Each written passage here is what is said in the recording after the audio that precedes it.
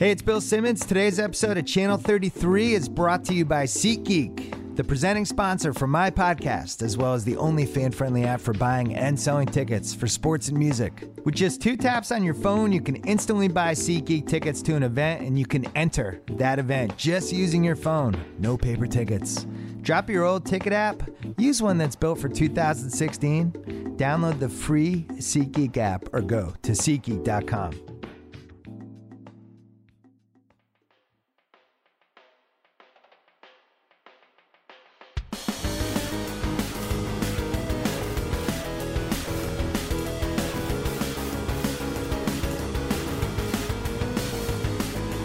Hello and welcome to Achievement Oriented, the gaming podcast from Channel 33. My name is Ben Lindbergh and I'm a writer for The Ringer. And on the other line, this podcast adapts to the choices he makes. It's my Ringer colleague, Jason Concepcion. Hey, Jason. We've done it. We've made a hard choice to be here with you. And, you know, we took a lot of time thinking about that choice. And then we clicked on the choice. We selected it from the dialogue wheel. And we're here with you today. And we will all remember that choice. So we hope that you all had tolerable or better Thanksgivings and were able to sneak away from any uncomfortable family conversations and hide in front of a screen somewhere. This is our second themed episode of the week. So we talked about stealth games on Tuesday, and today we're talking about storytelling and what would traditionally have been referred to as adventure games.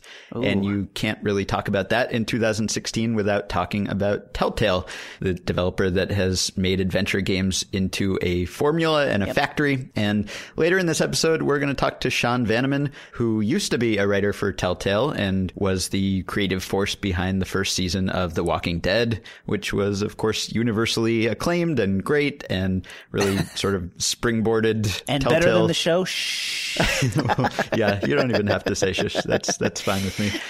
And then he left Telltale to go start his own studio, Camposanto, and he then wrote Firewatch. It's a first-person adventure game. It came out in February. It's on every platform, and it follows the story of a guy named Henry who decides to spend a summer as a fire lookout in a national forest, and various events befall him. It's got a great story and great storytelling, and it's been a big success, and it's definitely one of our favorite games of the year. So we're going to talk to him about the storytelling techniques he used in Firewatch and also just in video games in general. So that'll be kind of the developer's perspective. And first, we're going to talk about our experience with Telltale. We have both played the Walking Dead games. We've both played the Game of Thrones games.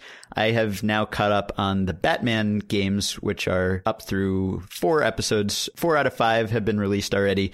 You were not able to play yet because Telltale discriminates against Mac owners. As many game developers still do. Yeah. So just to pull back a bit, I mean, what Telltale has managed to accomplish over the past decade plus, and I don't think many people necessarily realize how far back they go. This is a company that goes back to 2004, lots of LucasArts veterans, and they started out doing more traditional adventure games, Sam and Max and Monkey Island. And now they have just perfected this formula where they're able to get every license in the world and churn out these episodic games, and they've kind of TV-ified video games to a certain extent, and they've just been an equal opportunity adapter of every franchise. I mean, they've done a CSI game and they've done a Law and Order game.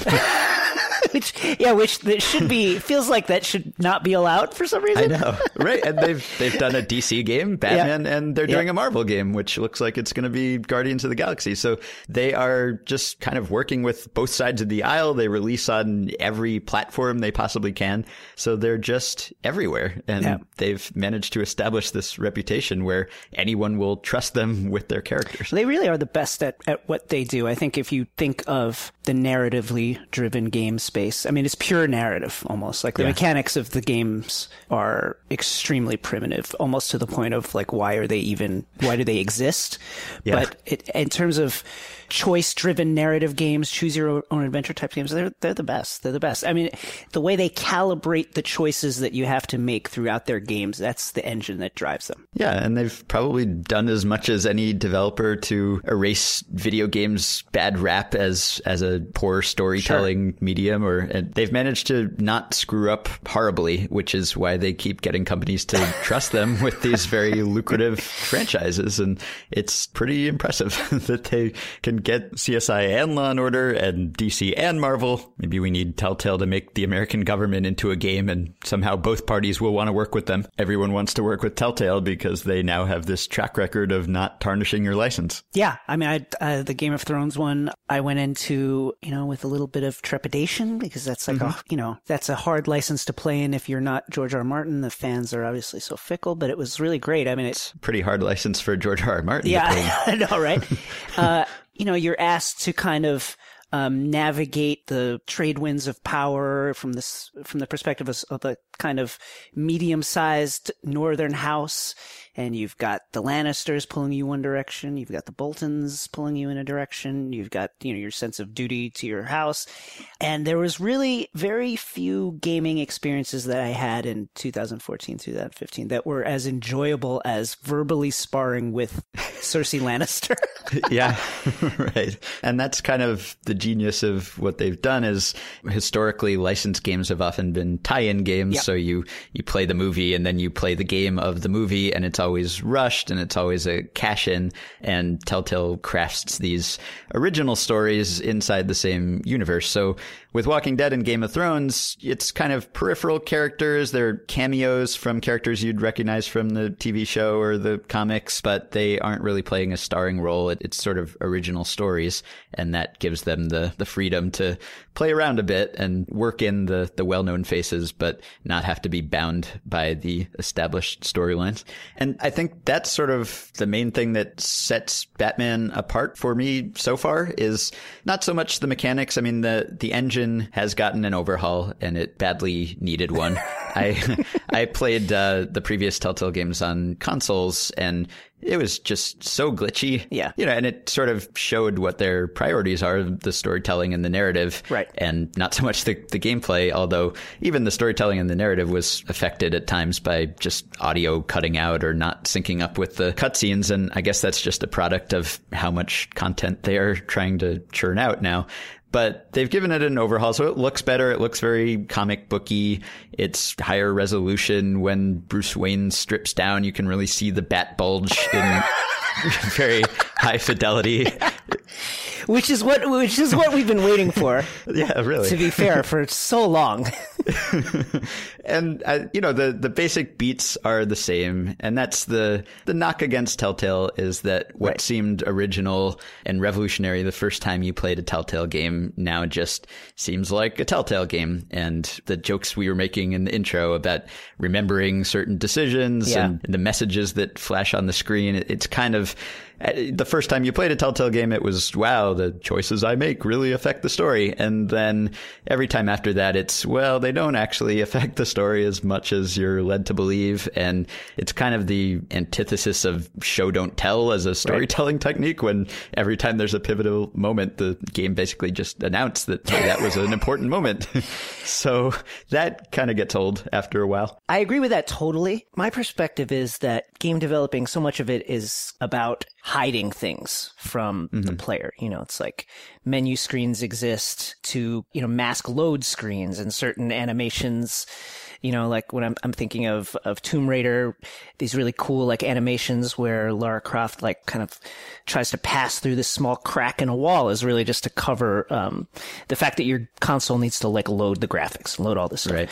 And that's essentially what Telltale does as well. I mean, they have a narrative-driven game that has the kind of bare illusion of choice, and they've just become almost scientific about creating these choices that kind of give you like the least satisfying outcome either way. It's like the best of bad choices, but they're really compelling in that way. But I agree with you. I agree with you that it's like, it's very bare bones stuff, but at the same time, like they do it so well. It's like, in terms of story-driven games, I don't think there's anybody that does it better. It's all story. Yeah, and I guess that's the sacrifice you have to make to be able to develop this many games at once and work with this many licenses. You have to have this framework that's almost interchangeable, and you can just plug in each license's unique aspects on this same basic backbone. And obviously you still have to tell a compelling story, and for the most part they still do that, and that's the most important part. And what sets Batman apart for me, I think, is that it's not those peripheral characters or original characters. It is the main characters of Batman, some of the most famous adversaries you're used to, and Batman himself and Alfred and Two-Face and the Joker, and, you know, they all pop up. But I think it really tinkers with the established backstories in a way that I don't think the other Telltale games have. I mean,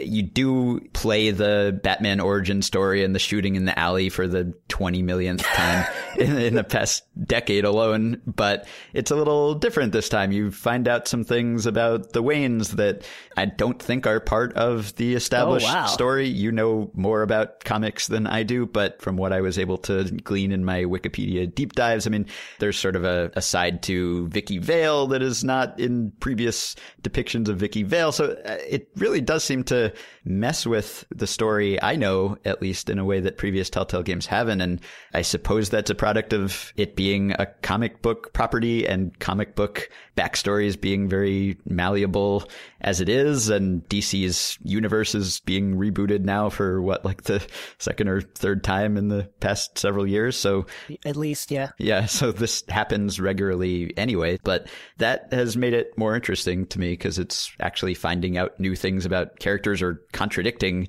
things about characters. And the gameplay is largely the same, but there are at least some efforts to do something new. There is a new option called crowd play, which is sort of a local multiplayer that lets the people around you vote on the decisions you make in the game. I haven't tried that because I'm so alone, but there are a few other tweaks here and there. Because it's Batman, there are crime scenes where you piece together clues and you link them together, and then you kind of come up with a unified theory of the crime. And there are parts where you can fly a drone sort of and plan out, taking down enemies, that kind of thing. So they're making efforts. So it's not like click here to kick zombie in the head.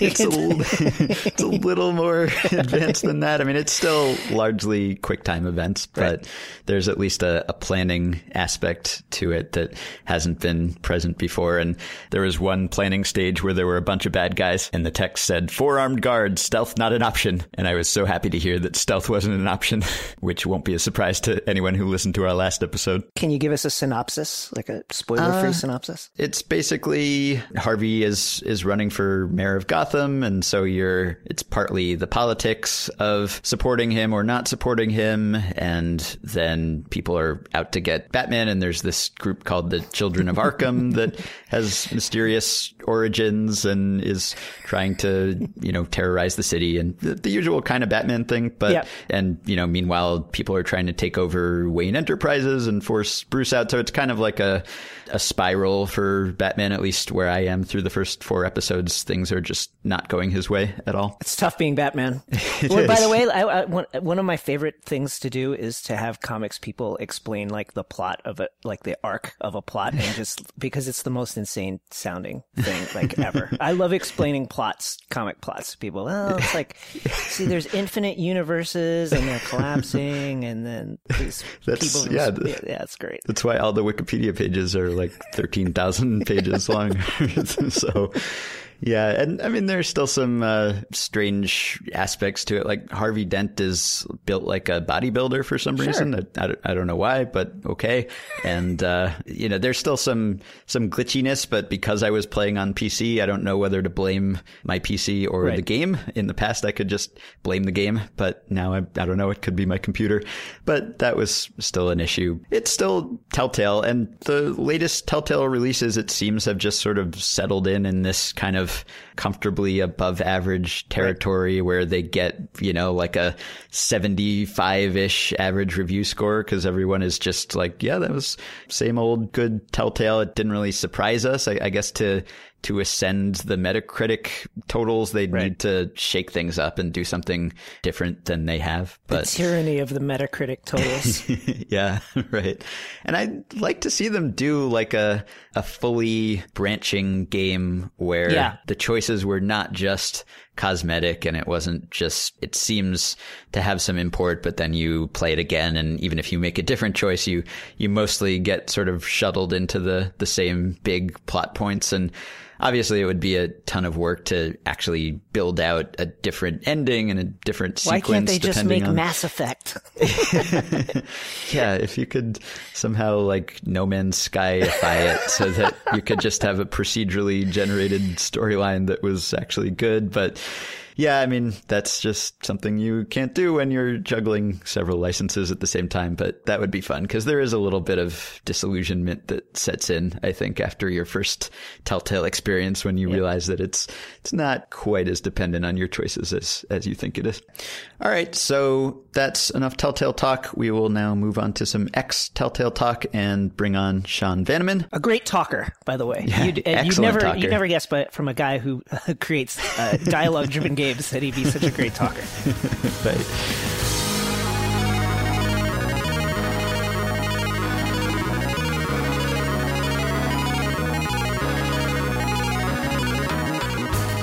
So we are joined now by Sean Vanneman, who is one of the founders of the indie developer Campo Santo and the writer of Firewatch. Sean, thanks for coming on. Oh, thank you for having me. This is awesome. I want to thank you, first of all, for free roam mode, which is a new addition to Firewatch. You are so welcome. I spent literally minutes tweeting about it.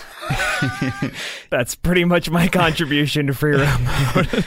Yeah. While I was playing the game, not to insult the narrative and the story, your contribution fuck to it. But, seriously. Yeah. But I wanted the story to sort of stop just so I could spend more time in that world. And I guess I'm curious about what role you played in the building of that world, because obviously a lot of it comes down to the art design and the engine and the mechanics. But what did you do to kind of build this time and place and this sense of space that made it such a engrossing experience? Yeah, it's a game where like all of this stuff has to work together really in concert or it kind of falls apart really fast. So our method of building the world, aside from just like the initial direction, like I guess I had the idea for Firewatch. Like Jake Rodkin, who started the company with me, was my roommate, and I always talked about wanting to make a game set in Wyoming because I grew up there.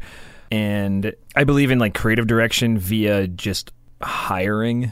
It's like, what type of offense do you run based on like your core five of your basketball team? Right. You know, it's sort of just like, well, Ollie wants to make a game.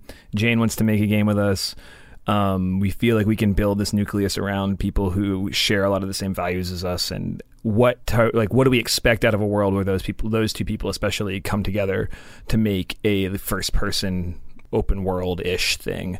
But in terms of the actual process, a lot of it was just drawing out a map of something we thought would feel good and congruous with what the player we were asking them to do, and then learning from our mistakes as we would build those things and then try to attach them to the other areas of the world that we built, as opposed to like, we learned really quickly that like thinking about the tower as a hub and missions as spokes was really bad because you had to walk back. So we had to do these sort of like this like looping sort of swirling map where you would curl around other objectives and sort of catch, you know, the tower, like the Henry's Lookout Tower on a hill on your way back and be like, oh wait, I'm kind of like near where I'm near home, but I haven't been here to this place yet because I couldn't access it from the other angle or something. And then a lot of that was like the way those things were laid out was so much about what we were trying to accomplish in the story right then. So it's like, oh, wouldn't it be like, oh, where's Henry going to find thing X? It's like, wouldn't it be just sort of really disturbing if it was near his tower the entire time? It's like, oh yeah, of course. Okay. So that informed the way the world was laid out, and the way we sort of started to build the space. And then like on the flip side, we got to a point in development where we knew how much time it took to like make the game and how much time it took to make, you know, like one little quadrant of the map. And it became about, okay, Jane, build a place that feels like this. Ollie, like light and draw a place that feels like this. And then we're going to think about things we can put there that are, you know, tonally appropriate and stuff like that. So, I mean, we're a small team, so we're all just sort of like constantly bouncing off each other and like passing direction back and forth. But it resulted in Firewatch, which is really strange to me. It's like, okay, like, oh man, all right, fine, good. That was the output.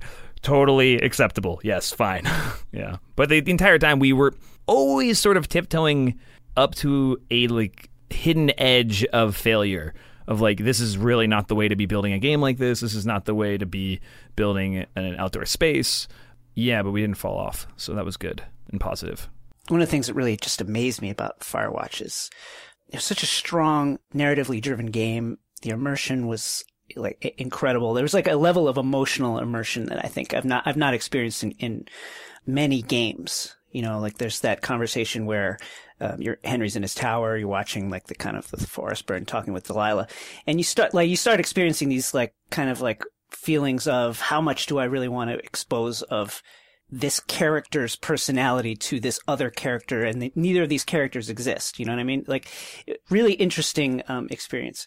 And it seems to me like you've really kind of like cracked some kind of code mechanic. You know, like you've come from the Telltale genre, and there's, you know, when the player interacts with the character, you know, it's always felt a little not quite satisfying to me. Whereas in Firewatch, everything you do, everything you look at, everything you can have the character do drives the story forward. How do you build a game? How do you do that? Like from the nuts and bolts, like what is your strategy in trying to build a game that's that immersive? Yeah, I mean, sort of kind of what you're getting at was a feeling that I always had making like third-person adventure games, where I knew when I went home and like played games that I felt like emotionally stirred by, it was usually when I was in first person and having that like level of connection to what was happening in the world. You know, so much of the things we would talk about when we started Firewatch was like, man, like I love BioShock, and I always just wanted to be able to talk back to Atlas. Like, I just wanted to like have my character open his stupid mouth and say like, yeah, bro, let's go save your family. Or, hey, dude, you fucked me. You know, like, I wanted that so badly. And I've wanted that in, you know, like the Valve games and things like that. And at that time of starting Firewatch, it's almost like, because nobody really does that with first-person characters that often, right. It was like there was like some design rule that someone somewhere learned a long time ago, so you just don't do it. You know, it's like, oh, if that was the thing that should be done, then people would be doing it. Because we couldn't really point to a game that had the level of voice acting and writing that we thought we could bring to the game, that also had a voice protagonist in first person that had sort of pre-proved that would work. And then there is like little things that there are like nuts and bolts, sort of like meat and potato rules to writing a good game protagonist, with especially if you're going to have dialogue choices in the game, that I've sort of picked up regardless of the perspective of the game. And that's just making sure the player is like always throwing the main levers of where this conversation turns. You know, like if you and I we're having this conversation, three of us right now, and Ben, if you're the player, it would be important to know, like, if the conversation was going to get really dark, like, where you get to throw the lever to either create that moment to happen or react to it in a way that's appropriate. So you're always sort of thinking about, am I letting the player create the tone of the conversation, or am I letting them react to something that was out of their control? And if you're not like really aware of where you're doing that, you just make something that's at best kind of boring and at worst like really off-putting. And I mean, so much I think of what people will get to, like what people respond to in Firewatch, is that like Rich and Sissy, who voice the characters, Rich Summer and Sissy Jones, just are incredible. And they have an ease of communication and of acting that suspends your disbelief so quickly, that allows you to start participating in the fantasy in a way that I think people react well to. At least it would work for me. Like when I would, I write the game and then the words kind of go into a database and stuff, and I'll remember like the one or two goofs that I think are good. It's like, oh man, I can't wait till they say that line that it was so fucking smart that I wrote, but in terms of like the wave of the conversation and like what happens between two people when they talk to each other, I kind of forget almost. And then I remember I would hear it in the studio and be like, because we recorded them at the same time, which I think was really smart. It was a smart choice for us to make in terms of them playing off each other and finding their relationship mostly in the tone of how they communicated.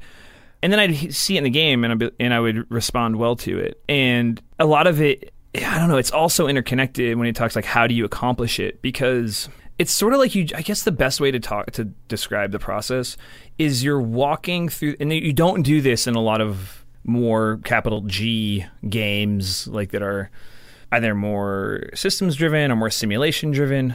But, the purpose of something like Firewatch is to really suspend your disbelief and for the game to be very, very subtly, but very confidently in control of the tone throughout and make you buy into it as an artificial thing. And then you just stop forgetting that it's, the way a good movie does that, it's like just classic suspension of disbelief.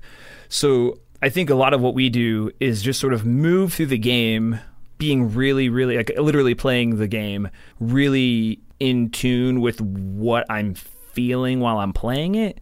To a really like disgusting level of like hypervigilance that is annoying to most people, where it's like, God, it's like they're kind of just still talking. Like there was no turn in this conversation. Like I feel like she's not leaving me alone. Like, or like, I'm kind of bored here, or like, God, I haven't heard from her in a while, but not for like any particular reason. And then making sure that we've built really like good, like constructive tools to address those types of problems where, we built a system where I would just look at the world map from the top down and create a volume, just a cube that you would, like an invisible cube that you'd walk into. And inside of those, they would all have some sort of impact on the conversation, which is like, okay, they can talk about these type of things in these types of places. They definitely can't talk about anything in these certain types of places. And then I would sort of like grow them and shrink them and drag them around till I felt confident that like a certain chapter of the game was tonally correct or like in line with what we were at least trying to accomplish. I don't know if that answers your question at all, but the short answer is it's so hard. It sucks. It fucking sucks so hard. It's really just a living nightmare of you're standing on a rug the size of a football field and you step on one bump and then creates another one, but it's like at the 10-yard line and you're not very close to where that happened, and the moment you feel like the rug is smooth, you're like, ship it right now. Get it out. Like, press the button, put it on Steam. Yeah. We'll add the free roam mode later. Yeah, exactly. I mean, again, like 10 people made Firewatch, so we always knew we wanted a free roam mode. We knew we wanted to do like a really robust making of mode. So we put out the Firewatch audio tour about a month and a half ago or 2 months ago. Yeah. And like it's lucky that we live in a time where we don't have to like press it to disc if, because we didn't go that way. The game's of age of all digital. So we can give ourselves a little bit of a break on that. It's like you can just say, no, we'll ship free roam and it'll be great because people will like come back to the game in their Steam library or on PSN, and then maybe they'll want to like replay it at that moment. Because with a game like ours, it's kind of, it's like, have you ever been to like a restaurant where they like do like, they bring you little small courses, but they bring you like 11 and at like course 8, you're like, just stop. This would have been fine. Just stop. I'm like, every bite of food I have from this point forward is making the previous bites I had worse, and it's all just going to be poop. So please stop. Yeah, it's kind of like that, I think, in that you don't want to like just like drop a giant bomb of when our stuff is like so like tonally intricate to drop just a whole bunch of stuff on someone all at once. So I'm kind of thankful that we live in a time where we don't have to do that. So aside from wanting to establish your own unique style, what made you want to move away from the Walking Dead model of sort of telegraphing to the player, this is an important moment, having some text on the screen that says so-and-so will remember Delilah that. will remember that. Right. Or, and having kind of the stats at the end of a section of the game that says, this percentage of players made that choice. Because, when that happened, when you worked on that was kind of a step forward, and everyone was very impressed by that, and it worked really well at the time. And the evolution of game storytelling has kind of maybe moved past that a little bit now. It's evolving very quickly. So what made you want to ditch that aspect of things? I mean, I think that if you look at the design of Walking Dead season 1, where that stuff came into vogue for Telltale, like so much of the theme and mechanic of that made sense. It was just like so correct in so many different ways, and like the folks at Telltale who were like really pushing for all those systems and built those systems, which was totally not me, were like totally like I saw something there that I think was really smart for The Walking Dead, which is The Walking Dead is about these like crystallized left or right fork in the road. Do you kill the guy or bring him with you? Do you save person A or save person B moments? And it's been that way in the comic books, and it's definitely that way in the show. And those like, will they or won't they, and did he or didn't he, and like, will he or won't he, whatever questions are the things that like continue to like churn the stoke the flames of the fans that are super into The Walking Dead. And, you know, when you would talk about a Walking Dead episode the next day at work or on a podcast, you would go like, oh, I can't believe they killed character X. You know, like, oh, I totally thought it should have been Y, because if they killed that character, then whatever. So, like, exposing those stats at the end of a episode of the game, like, was just part of that conversation. You could start having that conversation in your head with, like, every other person who had played the game. Like, oh, why did they feed Larry? Like, Larry's the worst. And then it would draw you into the community and, like, okay, I'm going to go online and, like, start talking to people about this because I see that other people are playing the game. It's just really, really smart. Whereas, like, when I think about choice in a video game, the thing that really interests me, sort of theme agnostic level, because I would argue that, like, that type of design, by the way, doesn't quite work with every genre or every type of story. When you're just a hero, Lee Everett's just a guy. You play him as a hero, but like he has the emotional possibility space to be lots of different things. When you're a hero, are those choices like as interesting, you know? You can argue yes or no, whatever. But the thing that always interested me about choice in a video game is the sort of like the micro moments that allow you to influence what's coming out of the screen and feel like you're there.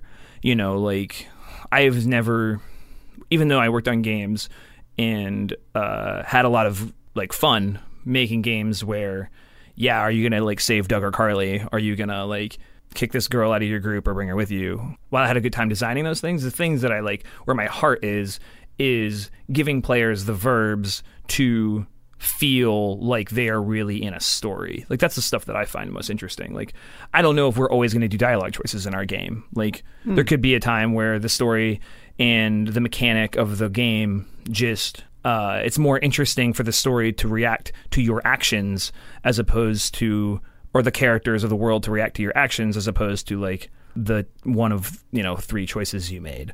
You know, I just think like the way we think about it is way less like we have a house style now and more just we have a core set of values for the type of games we want to make, which are games that like transport you to a space that make you feel like another person, and then hopefully while you're feeling like another person are capable of like ginning up like empathy and like internal player conflict that you didn't quite know was there.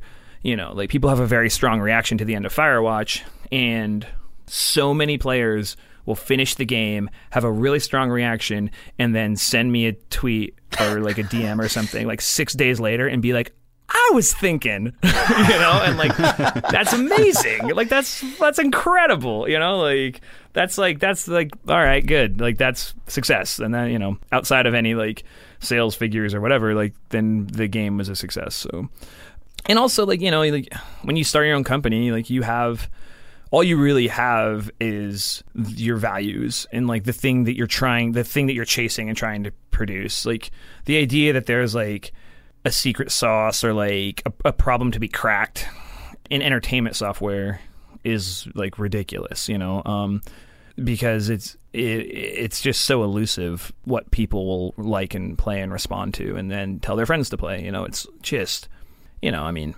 when World of Warcraft came out, we were all like certain that in the year 2016 we would just only be playing like elaborate MMOs, you know. And like my sister plays a lot of games, and she like sent me a text yesterday. She was like, "What MMO is good?" And I was like, "I think still WoW." I'm like, I don't know. Like, Guild Wars is good. What a strange question to be asked right now. Yeah, it was just such a, you know. So you mentioned how, you know, Walking Dead has these very dramatic moments, and maybe Firewatch didn't to the same extent, but throughout the game there is a sense that it could, and of course there's this incredible tension that is building up throughout the whole playthrough. And I don't want to give away any specifics, because if anyone's listening who hasn't played yet, I don't want to spoil that experience for them. But there are ways the game could go that you think it might go, that there might be more supernatural elements to it, that there will be sort of a mystery box element to the game. And ultimately, it doesn't really go in that direction, and I don't think it needed to go in that direction. I think we loved it as it was, but I also probably would have loved it if it had gone the other way. So how tempted were you? How close did you come to kind of going down that path instead? That's, you know, I mean, when we were first starting off, like, everything was on the table. It was like, you're being hunted by a bear also. You know, like, and I was like, because somebody pitched that, and I remember we were in my house, and I was like, that's so scary. Like, that like got into like so like a weird like animal brain part of me where I was like, something happened when I was a kid that made me afraid of bears for sure. Because I went like, oh man, that's the scariest thing I could even ever imagine. But I think once. So the opening of the game, which I won't give away, but was like the first thing other than like the setting and some of the core design tenets of like, it's going to be first person and you're going to walk around and have a conversation with another person. Again, just like, I want to be able to talk back to Atlas. Simple as that. Or like, why can't you tell Gladys to eat shit? From Portal. Yeah, sorry, I just like, so who's Gladys? But we're in a safe space here. We're in a safe reference space here.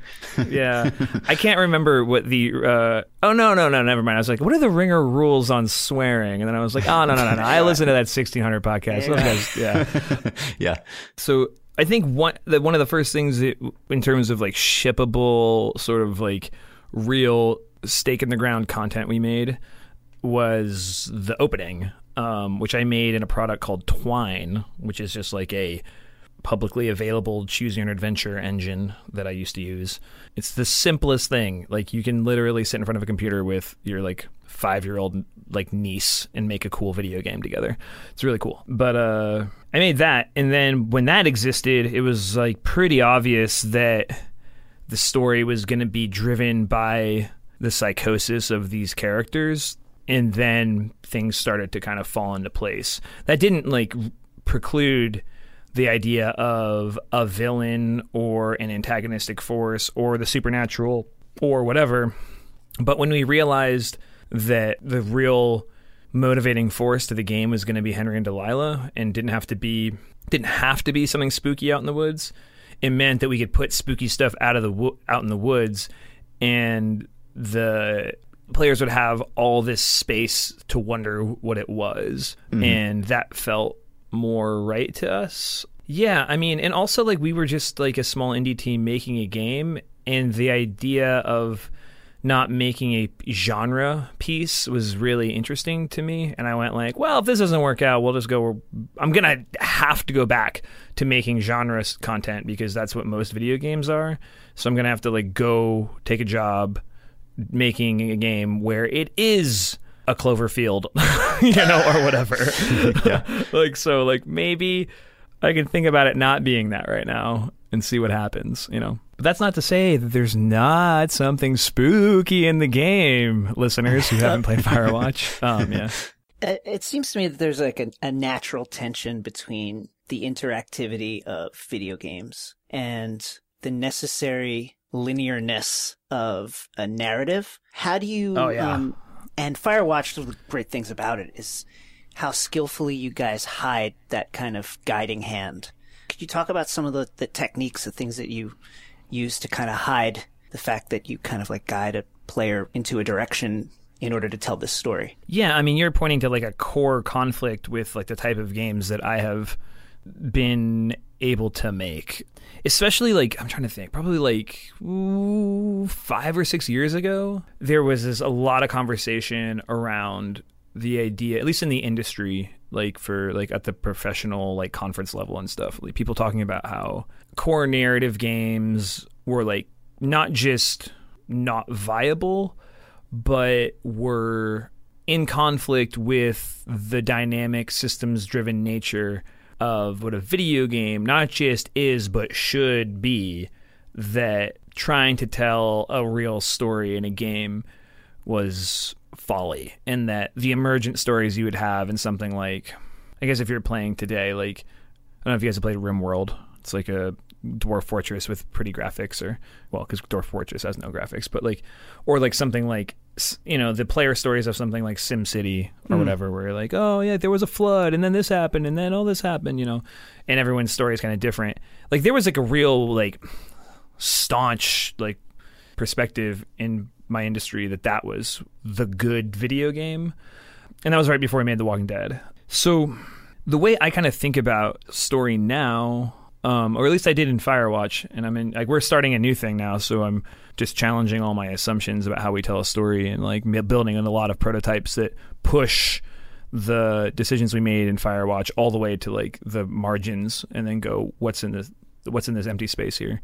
But the way I think about story now is like, you can still do all that while telling, like, the way we thought about Firewatch was the way we think about like Disneyland or a really good real world game, which is we give players somewhere to go, don't tell them how to get there, and then when they get there, challenge their expectations about what they're going to find, and then let them react to it. Because when you play Firewatch, there's like random things that happen. Yeah. There's I don't know how you're gonna get down to like, I don't know what your mental journey is like trying to find like the teen camp on day 2.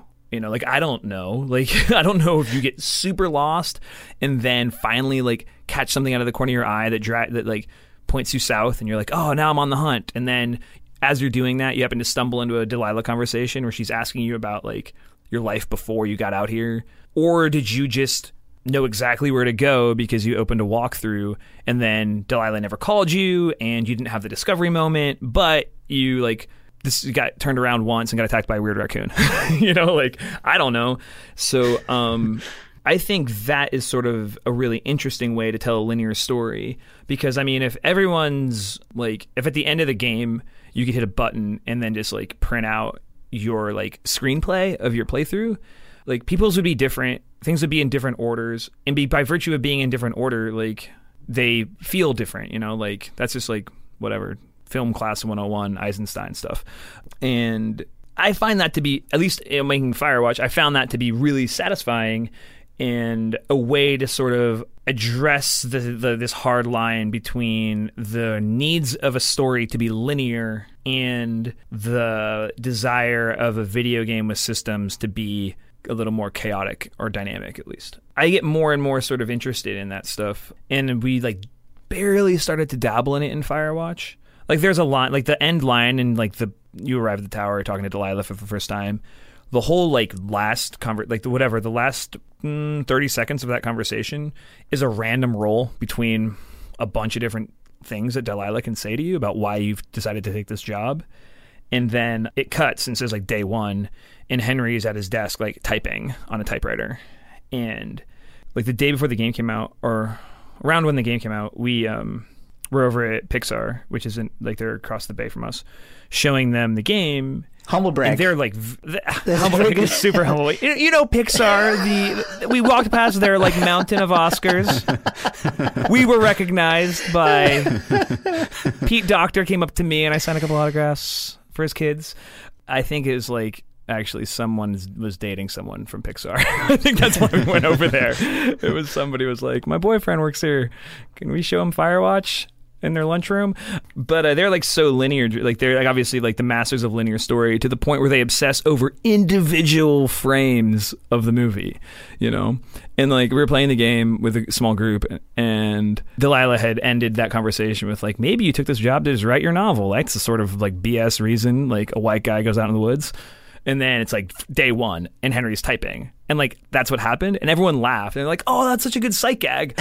And I was like, yeah, I'm a genius. I didn't know. Like, it's like, you know, I had to, like, we stopped right there and I was like, I have to be honest, like, there's like a 20% chance that happens. And they were like, what? Why would you prevent that from happening for that other 80%? And I'm like, well, because the other 80% stuff that happens is pretty good. And there's nothing more exciting than like talking to your friend about that funny goof, and they're like, I didn't get that. And now you start to wonder as a player, like, what didn't I get? Like, what am I, like, what's the possibility space of this experience? That's like, for a small team, really potent. Like, if we can fill the empty space of like with a bunch of like stuff in your mind of like, what am I missing? Or like, how much of this is like, how much of the story did I see? Then the thing that you bought and spent all this time playing just feels like bigger and more alive. And that's way better than the like authorial satisfaction of everyone hearing my one good joke or whatever. Like, that sucks. It also puts a lot more pressure on you to like be good at writing. Like, if I know that there's like a chance that nobody's going to read this or hear this trash, I'm like, okay, fine, good. I'll just put it in the game. You know? Yeah.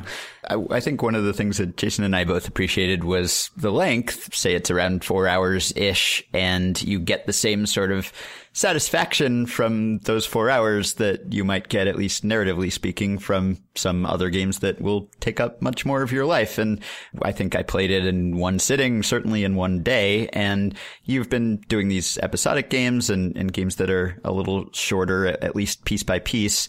Are you more attracted to that kind of length? I think it kind of fits in my life better now, and it fits in Jason's life better now, I think, if it can be confined to that kind of period. But are you attracted to telling a much longer, more involved story, or is this, you think, the most interesting medium? Yeah, I mean, I like it, but I would be lying if I didn't think every once in a while, and then I instantly like squelch this, but what would it be like to take our values and make something at a scale of like a Red Dead Redemption? You know, like, what would that be like? It's like, well, that'd be like 7 years, first off. No, I mean, for the type of stories that we've wanted to tell, at least between Walking Dead and this game and the next game, it's kind of important that you get to the end. You know, I think for the whole thing to really set up like a flan or something, you know, like it just kind of comes out like a little like soupy if that doesn't happen.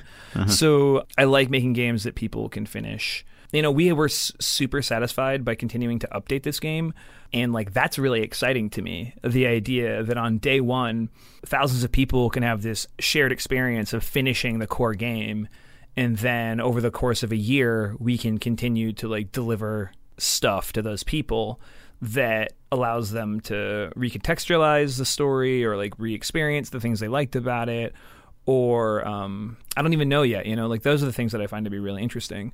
So I see us staying in this zone of like completable in 1 or 2 sittings games, but I don't necessarily like, I don't think Firewatch is like a model for like what a video game should be. I think it just made sense for the team we had and the type of story we were trying to tell. But what if we had updated the game with like a 2-hour side story that, you know, that you didn't, or like what happened before, and you play someone from 30 years after this story or 30 years before? Like, that would be really, really, really cool and interesting to me. I don't know. Like, I don't really finish games that are over 10 hours long generally. I can't remember the last time I did.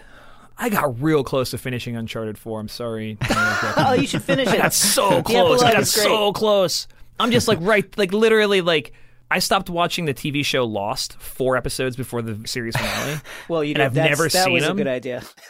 Yeah, it's like not to compare the quality of Lost on Uncharted 4 at all, because they're very, very different, and one is probably worth finishing.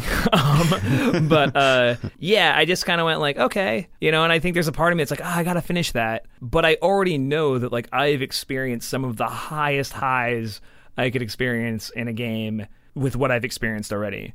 Whereas, like, I don't know, I finished Last of Us. Like, that was, like, no question I was going to finish that game. And I'm so glad I did, especially with the way that game ends.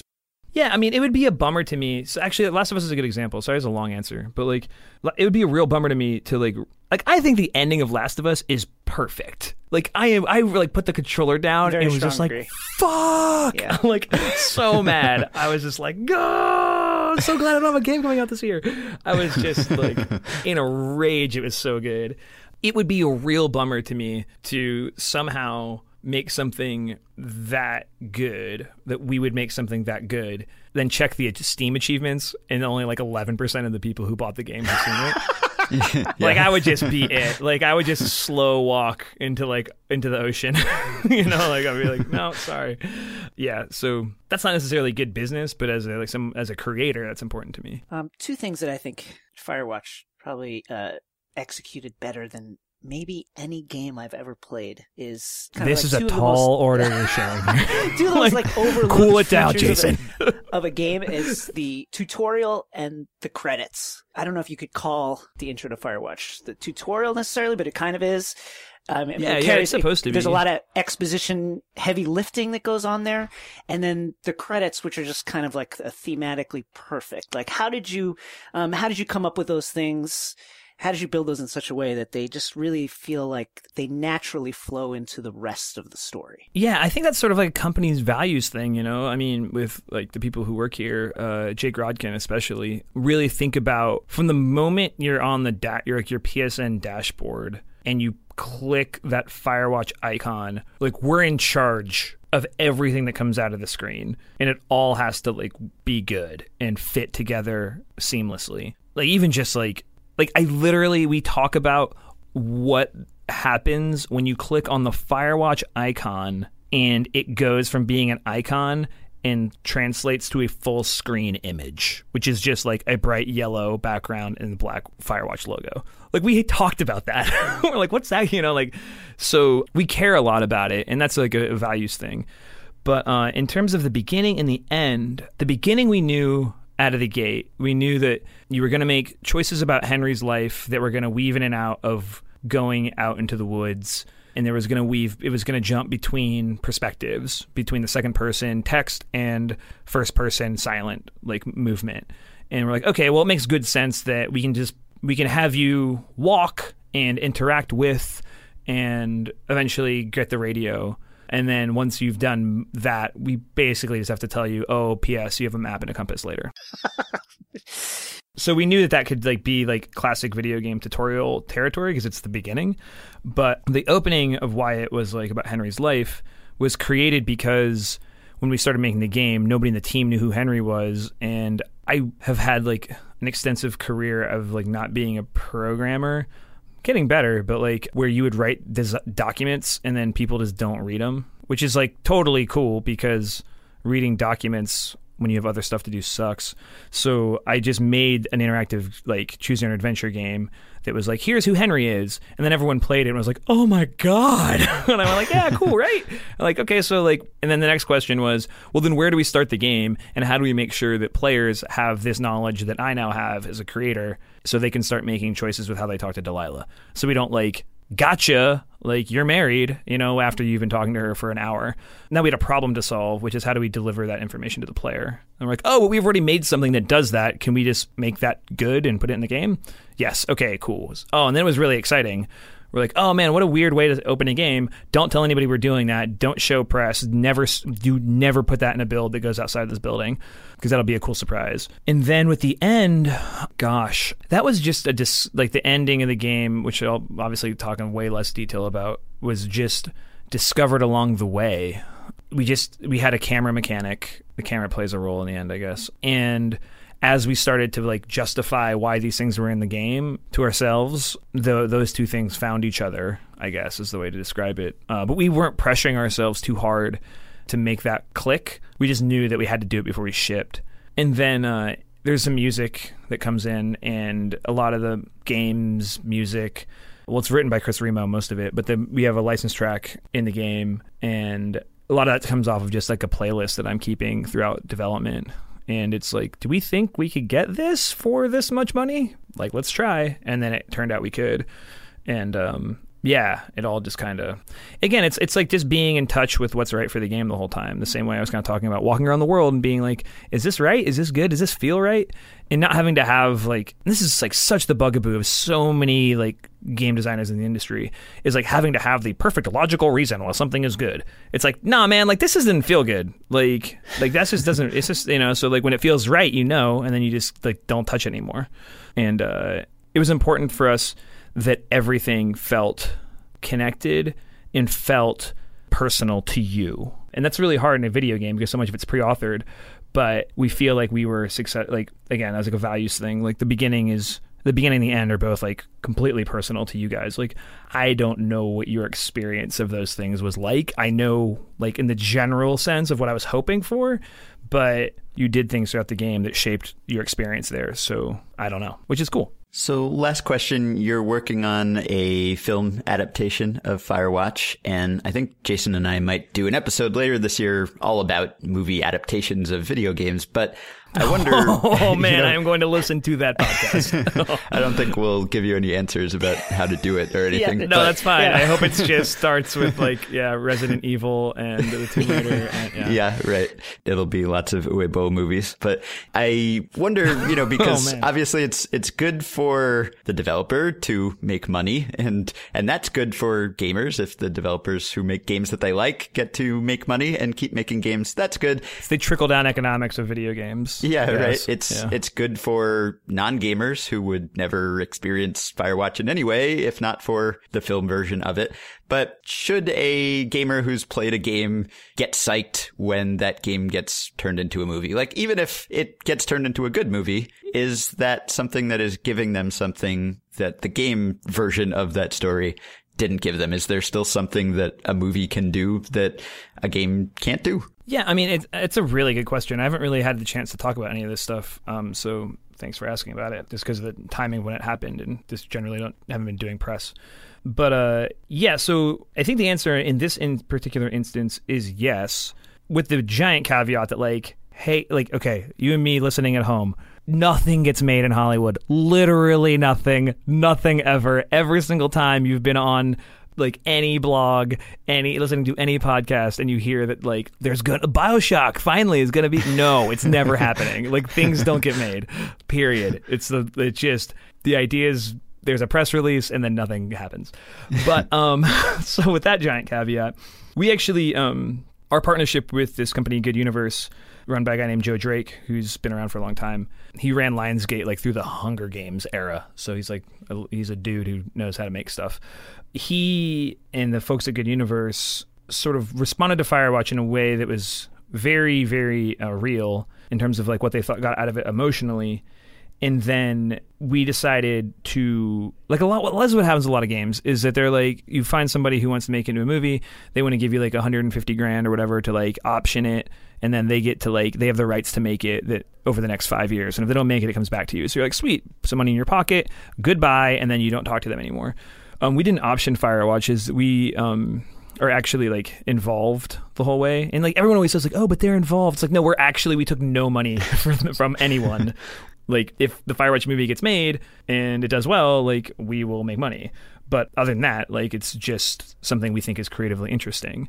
So we partnered with these guys because we felt like they shared a value that Jake and I had, which is, like, I like a lot of movies based on novels. And, like, Hollywood in general has a very, like, long history of adaptation from, look at, like, The Big Sleep. You look at a lot of movies that have even like won Best Picture over the years, that they start as like plays and books, and short stories, especially. Like, I just saw Arrival. That was a short story that was adapted. Also, see Arrival if you haven't seen Arrival. Yes, I've seen Arrival. Oh my god. Like, Thing 2 I walked out of and just was like I walked out of that movie like I was in a car accident. I was just like stumbling through the mission of San Francisco, like bumping into people. Like, I don't know, it was very emotionally intense. It was like 4 days after the election. It was like just a real...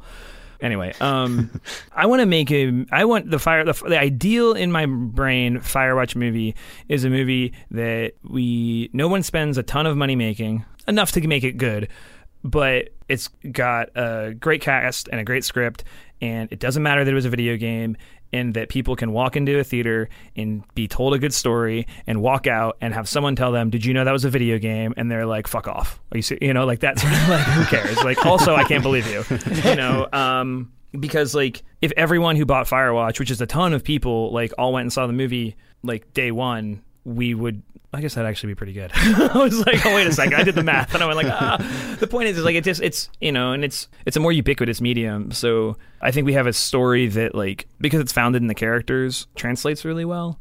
But, it wouldn't be a thing where like, so much of like, you think about what the BioShock movie would be, or like what the Last of Us movie would be, is like, oh, there's that moment that I remember, and like callbacks to the medium and stuff like that. But with Firewatch, it's like it's more like it's a little more literary, so we could do things that as an adaptation that just made sense for film. And that was something that's really exciting to me, to just sort of go, okay, we made like the story of Firewatch is the story of Firewatch the video game because all the pieces fit together.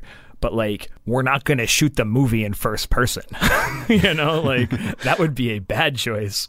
So what story, given who these characters are and given where this, like the facts of the setting and tone of the art direction, like what makes sense to walk into a theater and see?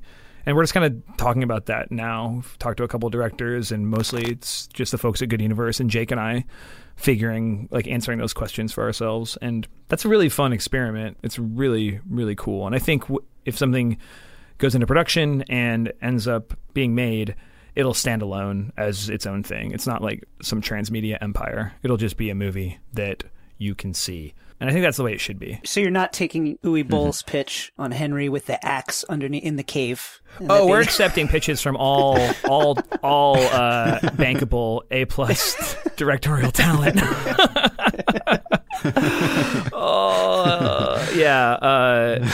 The bear idea is going to come back actually, and that's what's going to happen. And he's just going to have one kind of dull axe that he fights it off with the entire time. Well, in the time that we've been talking, people could have gone and played like a quarter of Firewatch probably, and they probably should have.